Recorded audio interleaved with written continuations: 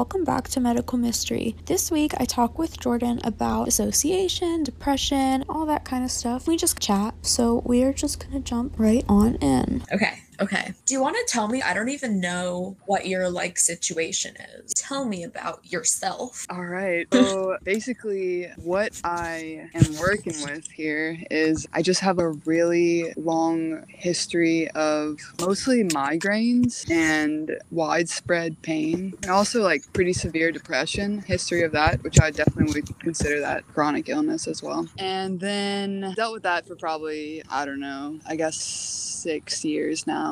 And then a year and a half ago, I was in a pretty gnarly skiing accident, and I was in Northern California on Mount Shasta, and I took a really bad fall, and I broke my ankle, tore a ligament in there, and just it was pretty bad. It was one of the worst injuries I've ever seen with my own eyes, just because I kind of annihilated my whole lower leg. Yeah, and also had whiplash and stuff like that. So over the next year and up until this point, I just had worsening migraines and worsening bodily pains, and then I took a job that kind of exacerbated all of that. And in November, I knew something was really wrong with my neck, and one week I just was really freaked out. I was waking up with headaches, and then one night I was suddenly, I don't really fully know what happened, but I was suddenly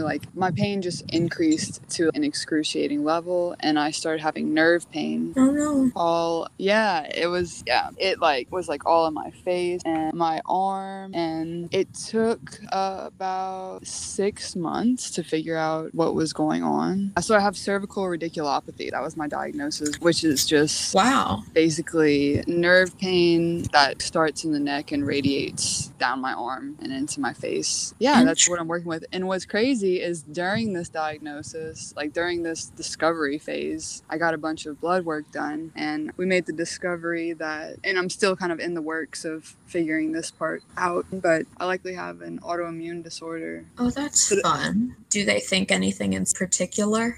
I have a family history of it. Yeah. So, but they didn't really give me any insights. Pretty much the doctor was like, oh, you have fibromyalgia. And I was like, man, but you didn't even do any further testing. So this coming week, I see a rheumatologist and all that fun, try to figure it out. It's definitely been, I don't know, now, recently, whenever I was really going through it with my, the nerve pain and stuff, and just didn't have a handle on it, I guess there's lessons that come with anything if you choose to look into it that way or look at it that way. And when I was really going through it, I really couldn't look at things that way because I was just such in survival mode. But the way I describe it is I feel like I was in a riptide, and I would just be underwater, flipping through the water, and then I would have these moments where I would have a little bit of relief and a breath of fresh air, and then it's these insights would come through, and then I would just be taken by the riptide again. I guess I really tapped into another layer of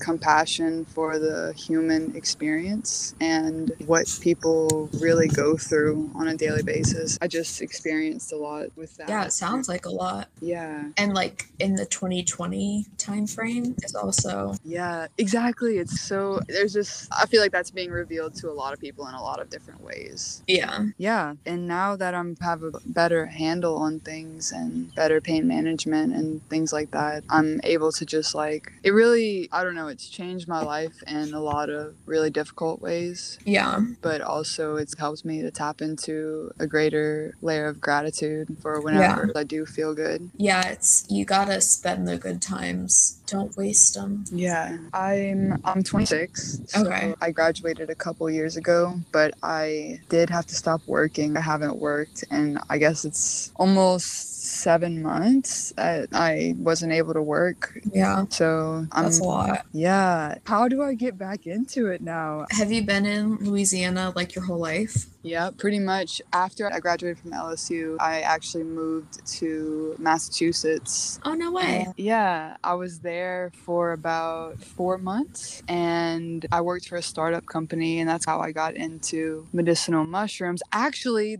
I heard you mention that you have Lyme, and And actually, my boss did as well. And a lot of people in that area do because it's, yeah. And he started his business because basically he started growing these mushrooms called Cordyceps militaris and began using cordyceps and other, they are interesting. They're really weird looking. They look like Cheetos. They're super alien and weird looking. But yeah, they're really medicinal, and he started using those as well as other different types of medicinal mushrooms to, I guess, not necessarily cure his Lyme, but to reduce the symptoms and make him able to function better. Yeah, so I had that experience. Worked for the startup for, like I said, like 4 months. It kind of didn't work out for various reasons, so I took off by myself with me and my cat and across the country all the way to Oregon. Oh my gosh. Yes, and I lived in Oregon for total, it was about 7 or 8 months, and I worked on a cannabis farm and just kind of chilled, zenned out a little bit, and hiked a lot, and then I was in my skiing accident, and then that's what brought me back here to Louisiana, just so I could have more support and be around family. But that was a long-winded answer to say yes, I have mostly been in Louisiana. I was just introduced to this thing recently called neural circuit pain, and I'm really just speaking for myself because everyone's experience is different with it and the reasons why they go through different things. But it talks about like people who can't find a physical reason behind their pain, and potentially some new studies are coming out about our emotions and different stored traumas and things like that. It's like certain things can trigger the pain to start, like certain events. Some people get in a car accident, for example, and it triggers all this pain, but after a certain amount of time and treatments and things like that, the pain never gets better. So it's okay, is it being caused by physical things, or is it like their childhood and like different things they're carrying and different things they're storing, and then just the potential that the pain has manifested in that way? I don't know.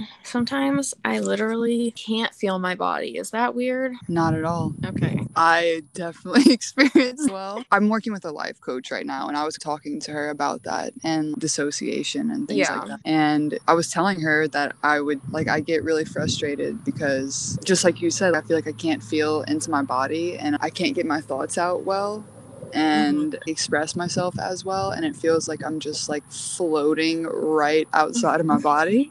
And she was just telling me that it's just a defense mechanism basically, and that the body is experiencing something that's really uncomfortable and that we don't want to feel. So I think that's one potential reason why dissociation happens, but I really feel you because I also struggle with that. I remember the first time. It was weird because I didn't even realize it in my head until I like noticed I was in the shower and my skin was turning red from the temperature, but I couldn't feel. Wow. Yeah, it's really weird. I don't think I've ever like experienced it to that degree. I don't know. If I don't think about it, I can ignore it. Like it's right in the back there. You know what I mean? I can pretend it's not there. But if I think about it, I'm gonna freak out. So it's just pretending that everything is fine. Nothing is anything. Nothing matters. So I really feel that. Yeah, because I find that it really is like bringing attention to those types of things. That's when I start spiraling and going down wormholes in a not good way.